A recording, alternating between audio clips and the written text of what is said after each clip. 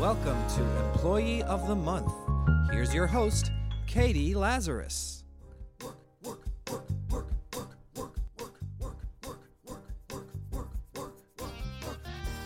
Hi. Welcome back to Employee of the Month. On this episode, I sat down with Jimmy Dore, who is a political comedian. He's a comedian and he's really invested in politics. And I know that where most people grow up, they're not supposed to talk about politics. Where I grew up in D.C., my parents work in politics. That was all we ever spoke about. And actually, that's all anyone ever fought about. And so I grew up with the understanding that, like, just don't talk about the weather. Like, whatever you do in life, don't be boring. And that is true in life, but that is not true in the corporate world. So I was really psyched to sit down with Jimmy, who's managed to work in the corporate world, places like Viacom, Comedy Central, and that's because he's funny. Like, when he talks about politics, it's funny. I do get very irritated by talk radio in general, and so it's always, like, delightful to meet the diamonds in the rough like Jimmy, who make it fun and make me want to re-engage with the political process. I'm someone who, like, reads the paper every single day, but sometimes doesn't want to hear my own opinion on it, never mind someone else's who I think might not be any smarter. Luckily, he makes it accessible. He makes anger permissible and the desire to want to make a difference accessible. And at the very least, it's just cathartic because he's just funny. He's just funny. Sort of like these voices. These voices can seem very funny if you're taking the right lubricants. Here's my interview with Mr. Jimmy Dore. Only in retrospect do I realize how successful I was quickly when I moved to Los Angeles. You know, by successful, I mean on television, doing comedy, on Comedy Central. You always look at the lack, like when you're in Los Angeles, there's always 10 million people more successful than you, and they have pictures of them up all around the streets. I think they do that to, like, hurt your feelings. Because I, like, walk around, I'm like, do we really need to be reminded that, like, Girls is the #1 show on television? Like, was there any confusion? Or, like, do you really need to know, you know, that Louis C.K. is, like, a really huge popular comedian? I mean, like, better them than someone who I disrespect, or, like, America's Got Talent, better them than the posters of that kind of stuff. There might be some. You don't mind if I put my feet over there? We are in a teeny audio booth because this is, we're recording in Los Angeles at 6 Point Harness, which is an animation studio. So, Jimmy Dore, you started your comedy career doing stand-up. I like these walls, though. They're rock soft. It's kind of fun, right? I'm leaning it like I'm... For people who have never been in voiceover booths, they're just like these cushioned, walled little forts, but for grown-ups. Yes. That's what I feel like they are. And so hot that if you have any questions about whether you're going through menopause, male or female, this is a good way to figure it out. So you started in stand-up right away. Yes. You grew up. Sure. I don't feel like I've ever... I don't think you grow up until you have your own kids, and I haven't. So I don't feel like I've grown up all the way. But you're not planning to have children? Not with my wife. All right, well, this is a show about work, so I'll stay away from that. So in all seriousness, what propelled you to break into comedy? In all seriousness, it was always like this dream that I didn't even allow myself to dream. You know, I was classic, one of those guys, the youngest boy. I had 7. Of 12 kids? So there's 12 kids. I was 11. I had one little sister, and I had 6 older brothers. So I was the youngest boy. And so I had to turn to comedy to get attention, just like everybody does. And so I remember watching Johnny Carson and Waiting for the Comedian and never understanding, why do you keep the best part of the show, obviously the best part of the show? Like, it wasn't even close. The whole show, they're trying to be as funny as this guy's going to be when he comes out. Right. The whole show is like, if he gets off one good line for the whole show, it's like, wow, that's going to go on the best of tape, you know? Right. And I'm like, why? I could never understand. And I would fall asleep most of the time before the comedian. And I'm like, why don't they have it every night?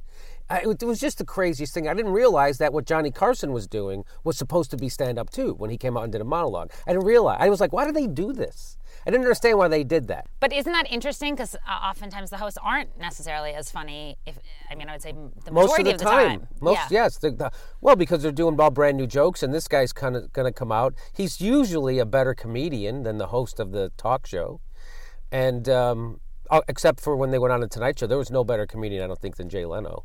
You would never know it by watching his show. But that's so interesting because I think most people don't know that stand-up comics will often talk about how funny Jay Leno is. He was the best. He was such an inspiration to me. He was one of the guys who made me want to be a comedian. Do you feel that way now? You're shaking your head. No, I used to make fun of Jay publicly and stuff like that, just because it hurt so bad, because he was really my hero.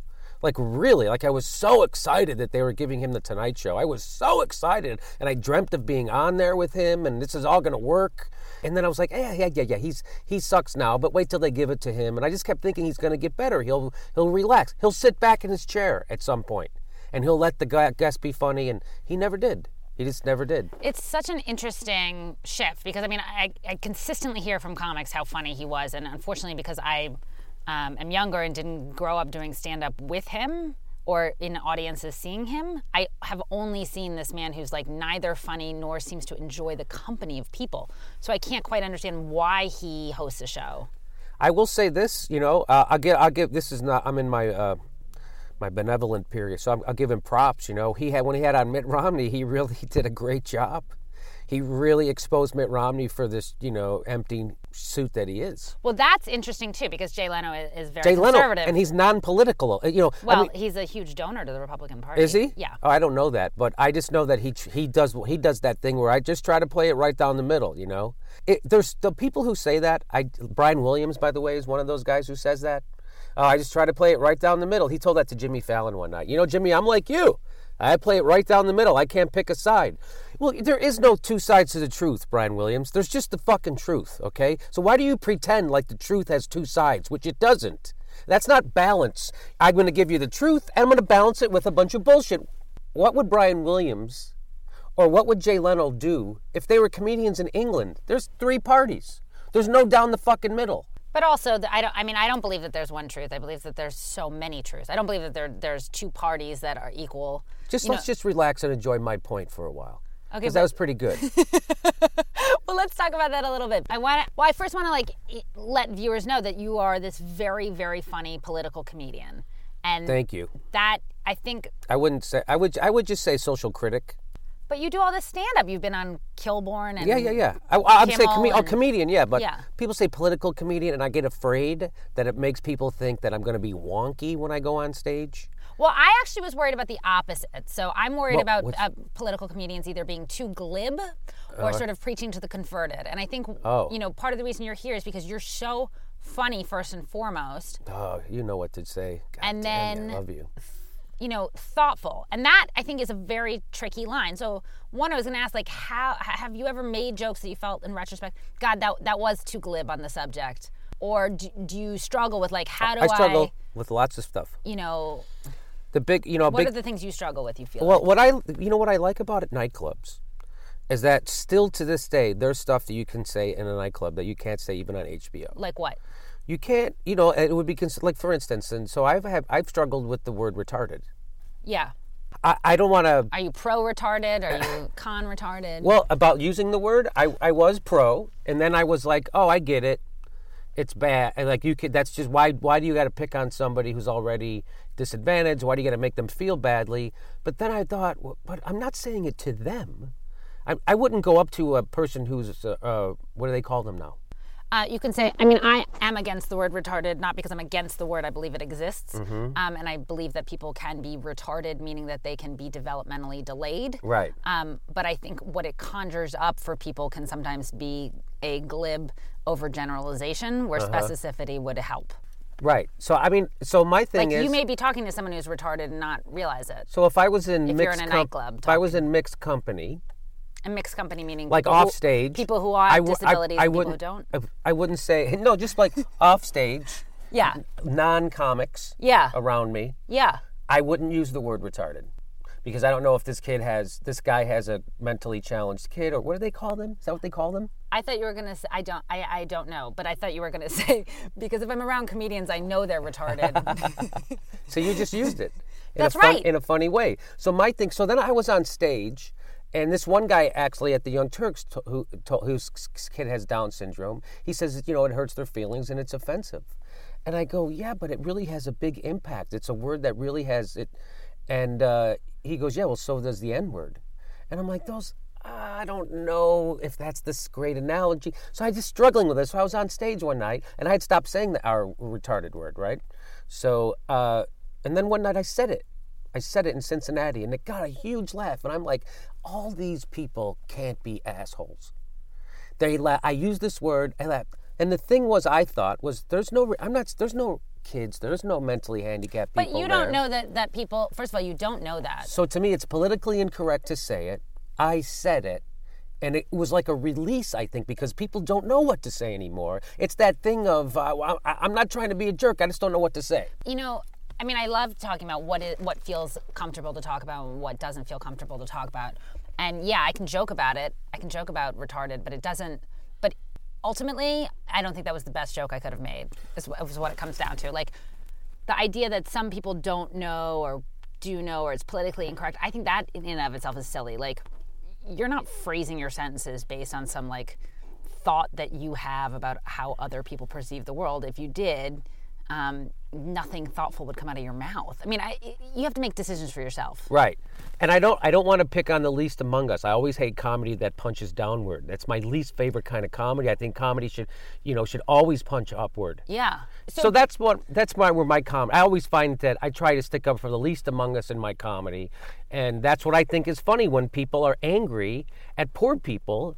My brother. He's one of those guys who goes, "That's what's wrong with our economy." You joke about it. Too many poor people bought houses they couldn't afford, and they crashed our economy. Oh yeah, that's what happened, Danny. A bunch of people with no money and no power wrestled the economy away from Wall Street and General Electric and then crashed the motherfucker. Oh, if only the rich and powerful could insulate themselves from the penniless. There's got to be a way. There's got to be a way. So growing up with 12 brothers, you talked about being beaten and stuff by them, beat up by them. Did it prepare you for showbiz? Do you feel like having that? No, it didn't prepare me for show business. What would have prepared me for show business was people teaching me how to be nice and send thank you cards. Really? Yeah, that would help you a lot more in show business. But people get afraid of, in show business, people aren't pussies, I think, in a lot of ways. And I grew up playing sports. I grew up, boxing and wrestling and playing football. And so you could, put your shoulder down and take the wind out of a guy, and then you'd help him up and you'd go have a drink. Do you know what I mean? Like out here, if you raise your voice to people, they freak out. Because the culture. He's like, oh, he's got an anger problem. What? Really? Is this what? Yeah, I just think it's a different culture. So people, what is the culture? It's a business culture, really. You got to be nice to people, and you got to be. It's more. I always thought talent would overcome. Like, oh, I'll just be funny, and then somebody else will take care of everything for me. I'll just go be Jim Carrey or whatever. I'll just be funny. Okay, but the irony here is there's different. By the way, I shouldn't have said he's not one of my.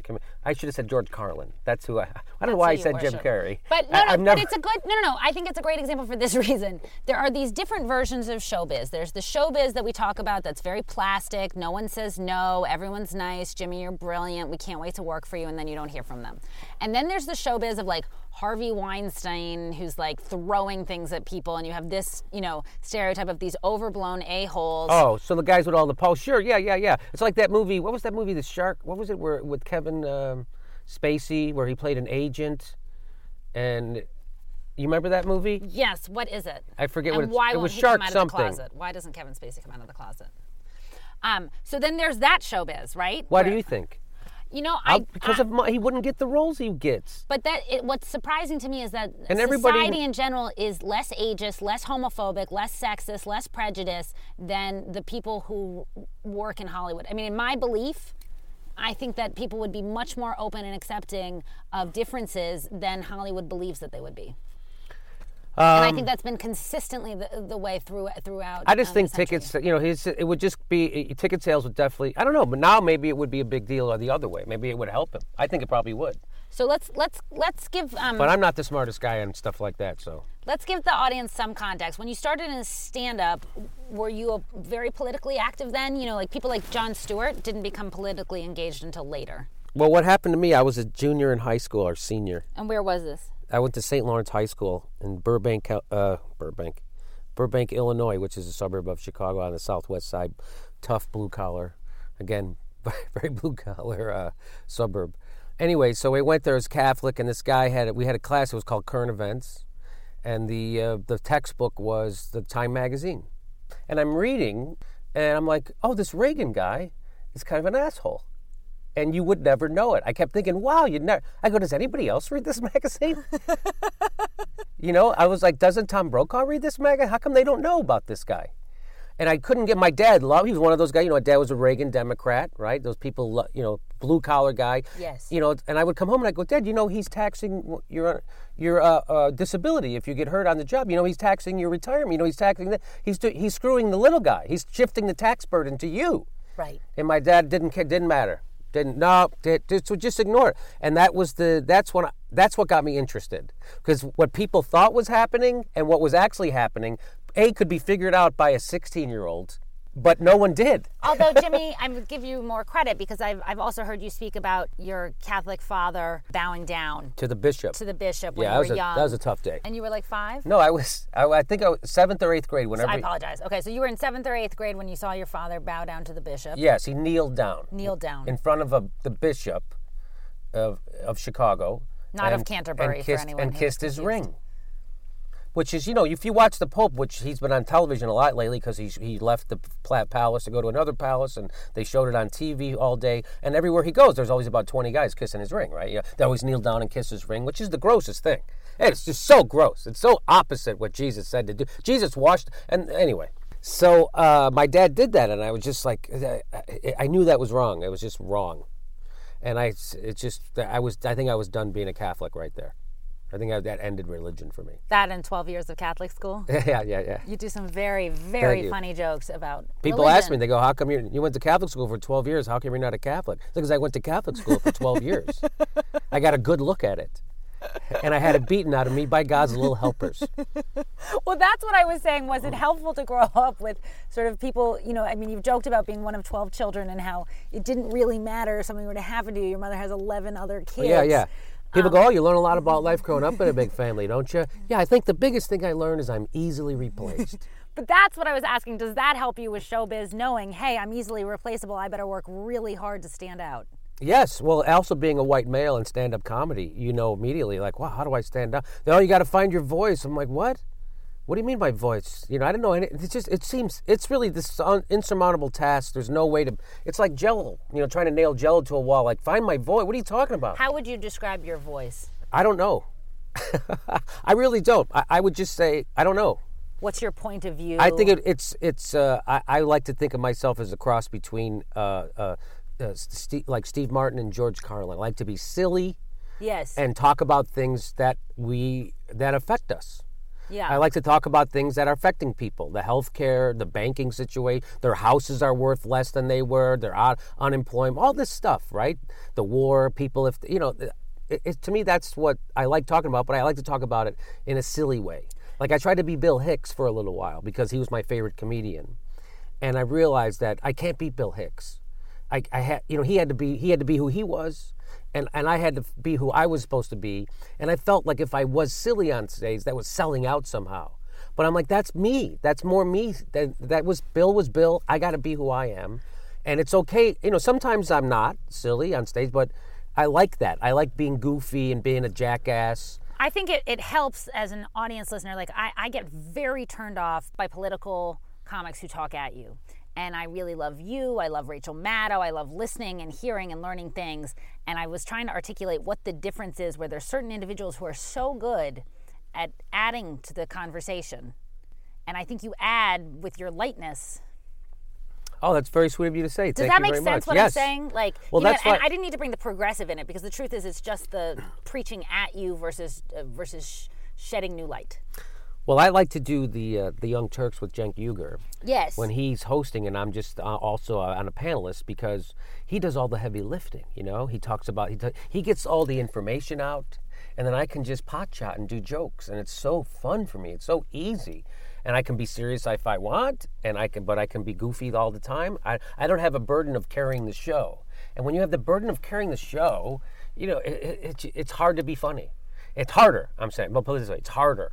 So it's like more draining. Total. People will tell me when they listen to my show, like, oh, it was really thoughtful. I learned a lot, but it wasn't always funny. And I was like, yeah, I know. I have to explain to you who the person is. I have to share what their work environment is. And frankly, a lot of comedy to me comes out of the uncomfortableness of life and the reality of life, where you find out that someone's making a lot more money than you thought, or in the case of Jimmy Dore, has teeny feet. I do have small feet for a man.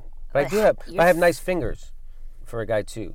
So it's This is based on objective and studies. a nice big thumb, which you know what they say. So, Well, put it this way: you're talking because Oprah kind of gave that kind of thinking a bad name. But there is, it's no doubt. I mean, I didn't make this. There's no doubt. People have known this since the beginning of time that whatever you think about, whatever you put your thoughts on, that Yes. is what will manifest. So a lot of people do the thing they put their thoughts on what they don't want. yes. And so they're always thinking of this thing I don't want. So they're going to attract that thing they don't want instead of putting their thoughts on the thing they want. This is true. I've been putting my thoughts on Javier Bardem for years, and it has not manifested. So that is true. And I think it's probably 90% what it does to you, because if you put your thoughts on like for instance, my goal was when I got in comedy was to have an hour special. I always thought that was it. Like to me, that was, you did it. You won the Super Bowl. If you did that as a comedian, you were it. That was it. And when was your first hour special? So I did a half hour in 2003, Yes. and I did an hour in 2008. Yes. And And then what happens after you've finally achieved this goal? But it was because dreaming of? it was because I had my mind, like I knew I could do that. Like that was I kept my mind on that. Now a lot of my friends didn't do that, didn't accomplish that. That's because their mind wasn't there. Their mind was on other But things. I have trouble believing the idea that it's just up to you if you think and I about worked my this, you make ass it off true. too. No, exactly, Jimmy. So there's that Yes. part's missing from the equation, but then there's also two other parts that are missing from the equation. One is like, I mean, it's hard. what role does luck and life play in? I mean, I can't possibly look at someone who's growing up in a refugee camp and think if you put it just this think way. positive thoughts. Put it this way. I'll put it this way. So if you go out and do comedy, you move to Los Angeles as a stand-up comic, and if you go out one time a night to do comedy all week, one night a week, you might get a lucky break every one. If you go out two times a week, you increase your chances of getting a lucky break by 100%. If you go out twice, if you go out 5 times, now you've increased your chance of getting a lucky break 500% because you're going out 5 times a week instead of 1. So you put yourself in the position to get a lucky break. So if you're out there hustling, you're around where the breaks are going to happen. If you're sitting at home going, I want to be a big shot comedian, I'm waiting for a break at home, Totally. That's not going to happen. You have to go out where the breaks are happening. You have to work hard. You have to, when I say put your mind on what you want, it's like, so when I say I want an hour special, I think I can actually deserve it. I think I actually deserve this thing. So now what that means is now I'm going to act like it. Well, if you act like you deserve it, that means you're going to go do things that will enable that to happen because you think you should, because you think you deserve it. Now, somebody who thinks, oh, that's too big for me to dream, I'm not going to dream that. Well, then you won't do the things that would lead to that because you think that's too big of a thing. So I think it has more to do with how it affects you and your actions, what your mind, where you put your mind, or quote unquote the secret. I think it has more to do on how it affects your own actions. I do completely 100% agree in that I can take what you're saying and say, okay, so if you are in a refugee camp or if you are in a Holocaust, of some sort, Right. and you are keeping yourself alive to the extent that you can. Mm-hmm. This is not this is excluding the fact that you could get shot at any moment. But if you yourself are keeping yourself, you are more likely to try to find ways to keep yourself alive, and therefore you may be more likely to get out. So I Right. do see how positive perception in any situation will help your life. And therefore those of us who are lucky enough to not be in that situation, to have all these opportunities to succeed and do what we want, then yes, positive perception. I do know that I self-sabotage in ways that I don't even see because I'm so talented and I have so much experience, and yet I don't succeed to the next level. And I always think, well, what is it that's holding me back? And I don't really know the answer. And I think that makes sense. What you're saying is the positive part. Well, there's this thing, there's this Buddhist saying, I think it's Buddhist, might be not, but I heard it from a guy who was a Buddhist, and he said, remember, you tend to go where you look, you tend to reap what you sow, and you tend to get what you expect. So looking backwards on my life, that is so true. You get what you expect. Expectation has everything to do with. So if you expect to be somewhere Yes. and to do something, when you see these people, oh, that guy's not talented. How come he has that? Because he expected to have that. He thinks he deserves to have that. Right. He's opened his brain big enough to allow that in. And that's all. To me, that's why there's really a lot to that.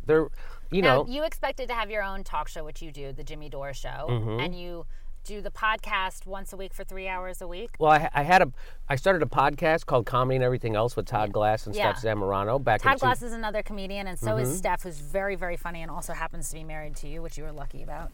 And so that started, I think, in 2008. We started doing that. And so then I started the Jimmy Dore Show, I think, in 2009. Did you have a falling out with Todd? Oh, we just moved on. Okay. And he was on the show for 60 episodes. I ended up doing 180 episodes. Oh wow. Okay. So and then at 180, that's when right around 170, I got the web series with the Young Turks. Yes. So and then it was just too much to do 3 shows. So that one, where I interview comedians, I feel like, well, I've done this one. Yeah, absolutely. I got 180 in the can. If you want to hear me talk to comedians, come hear it. Yes. So here it is. I talked to all the comedians, Patton Oswalt, Jim Gaffigan, everybody except for maybe Louis C.K. We had Norm Macdonald on, Janine Garofalo, and Zach Galifianakis.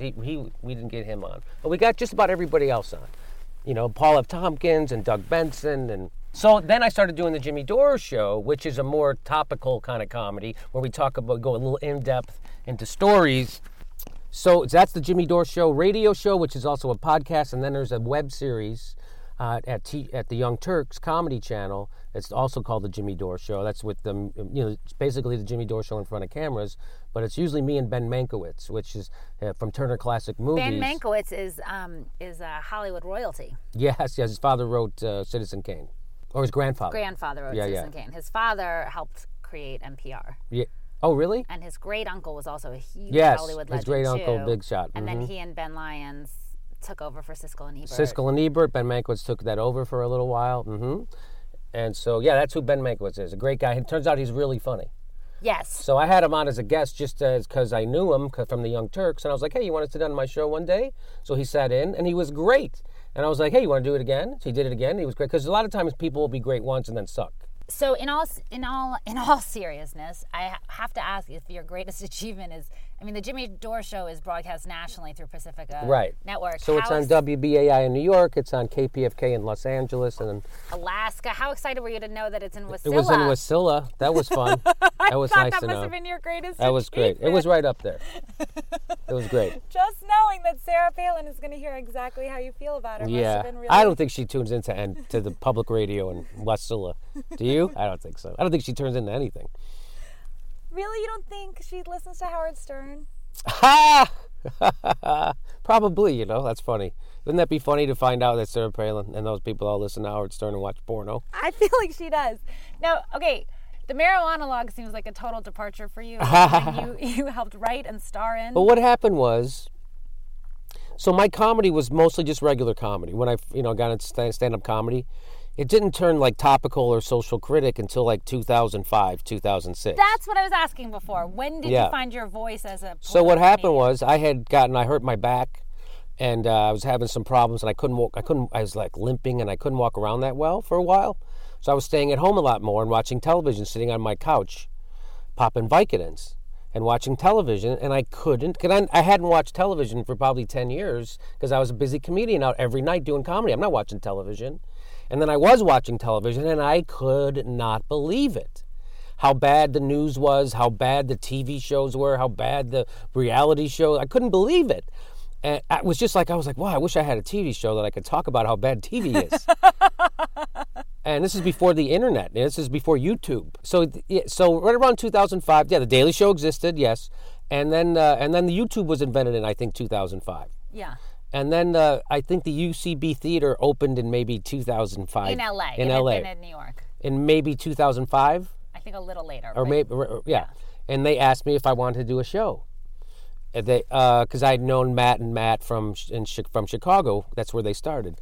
And then when they came out, they go, Jimmy, do you want to... And that's where you started? In Chicago, yeah. That's where I started stand-up. And they said, Jimmy, you want to do a show? And I was, of course, I knew to say yes. I go, yeah, sure, I'll do a show. And then, of course, I was scared. I went home. You knew to yes and the improv. Isn't that funny? But I had never done my own show, just a stand-up, right? So I had done the marijuana logs, but I didn't create that. I just written a little bit for it.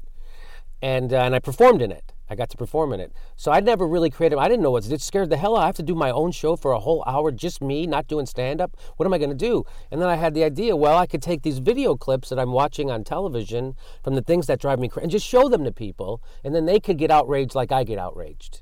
And so that was my show. I called it Pop and Politics. So I would make fun of pop culture and what was happening in politics, because it was also the Iraq War was happening. I couldn't believe how the media had rolled over. And so the whole thing. So that's how it started. Do you feel like the oversaturation in political comedy has helped or hurt? Do you feel like it opened, in some ways I feel like it's created a genre that people feel so much more interested in? I think that. I think guys like Louis Black, Jon Stewart, Stephen Colbert, really helped. Even Bill Maher has. He's only on once a week though, you know. But yeah, that's really helped. The fact that they're funny, you know, it used to be, you know, Mark Russell, that PBS comedian. People think political, I go, yuck. Yeah. And it's like, no. It can be really, really stirring. It can be really a lot of fun, because it almost was like a rebirth, because I'll look back in time and there were, like, the Smothers Brothers were really politically active and really funny. I know, and they got kicked off for it, but it did feel like this resurgence, and then it took it to a whole new level.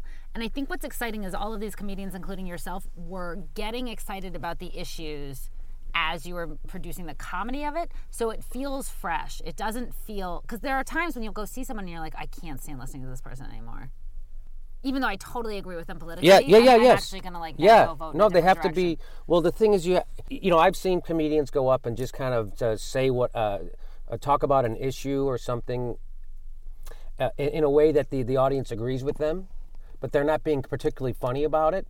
And comedy crowds will still hate you, even if they agree with you, if you're not funny. Right. And people will often say to me, why? But when you go to the South, you have a hard time. No, you know why? Because I'm doing comedy when I go there. I'm not giving them a lecture. I'm doing comedy. I'm being funny. Yes. I'm actually going to come into the room and be funny. Wait, so the marijuana logs, did that come out of a deep love of yours for anything in particular? Marijuana. So yeah, I was a late bloomer. I was like 28 years old, and I was like, I can't drink anymore, because the hangovers were killing me, you know? Yeah. And then my friend gave me a pot cookie, and I was like, this is the greatest thing in the world. And that was it. I kind of had stopped drinking, and I started doing pot. Doing pot. Sounds like my grandpa. Are you guys doing the pot? You have the coolest grandpa in the world. Yeah. He was like, I'm doing pot. So so that was it. And that was, I don't know what year that was. That was probably in like 93 or something, 4 maybe. Can I tell you something? I once went to a UCB party, and I thought it was really rude of this guy on New Year's to be selling cookies. He was having a bake sale, and I was like, that is so rude. These are your friends. And so he got so annoyed with me that he gave me cookies, and I ate all the cookies because I was a little insecure at comedy parties. You didn't know they were pot cookies? This is my New Year's, I'm not kidding. Oh, you idiot. I spent the entire evening walking around New York City trying to broker peace between Kissinger and Carter out of both sides of my mouth. And I lived in a studio apartment my friend was visiting. You were out of your mind. I had to stay in the bathroom until I cut it out. That was my New Year's. Oh my God, that stuff is very, very strong. You sound like Judy Gould's mom when you said that. That stuff is very strong, Judy. Very, very strong. What are they putting in that pot? Pot? It's been a great time speaking with you about your career. I'm excited to watch and listen to more episodes of The Jimmy Dore Show. And where can people see you next if they want to see you live? They should go to your website, jimmydore.com. Yeah, jimmydorcomedy.com. Somebody stole jimmydore.com from me. Probably someone named Jimmy Dore. No, it was my asshole web guy. He was a criminal. And so when... yeah. Sorry. And he stole it. And he goes, I'll sell it back to you for $500. And I was like, fuck you, I'm going Jimmy Dore Comedy. I'm not paying you any money for that, you ass. So I didn't. So that guy still, I don't know, he probably resold it to a business or something. You know, one of those companies that buys web addresses. So anyway, it's Jimmy Dore Comedy. So the moral of the story for people who are opening up their own websites is to what? Buy their own domain names. Yeah, but I did buy it, but then you have to renew them all the time. Like, you can't buy it forever. You have to keep renewing it. And so when it came up for renewal, he just did it. That's what happened with me in Google. Like, I stopped renewing it, and then this other company took it. And look at what they're doing. Thank you so much, Jimmy Dore. It was great to have you on. I didn't know what you meant for a second. Work. Thank you so much for listening to another episode of Employee of the Month. I want to thank Joel Arnold. I want to thank all of you for listening and want to ask that if you can, definitely donate. You can donate at employeeofthemonthshow.com. Again, that's employeeofthemonthshow.com. Donate $20. That's lunch. That is one lunch for the day. And it can even be 2 lunches for the day, actually, if you get Thai food. In fact, that could be lunch and dinner. I mean, you don't need to eat 2 lunches in a day. So you could get like 2 Thai food lunch specials and then have 1 for dinner. And look what you've done. You've fed a talk show host for the day. Definitely do it. Definitely check out more episodes. Subscribe on iTunes. And much more importantly, try to enjoy your job. And if you don't enjoy it, try to figure out what it is that you want to be doing with your life, because this is all the time you've got. This is all the time we've got until the next episode.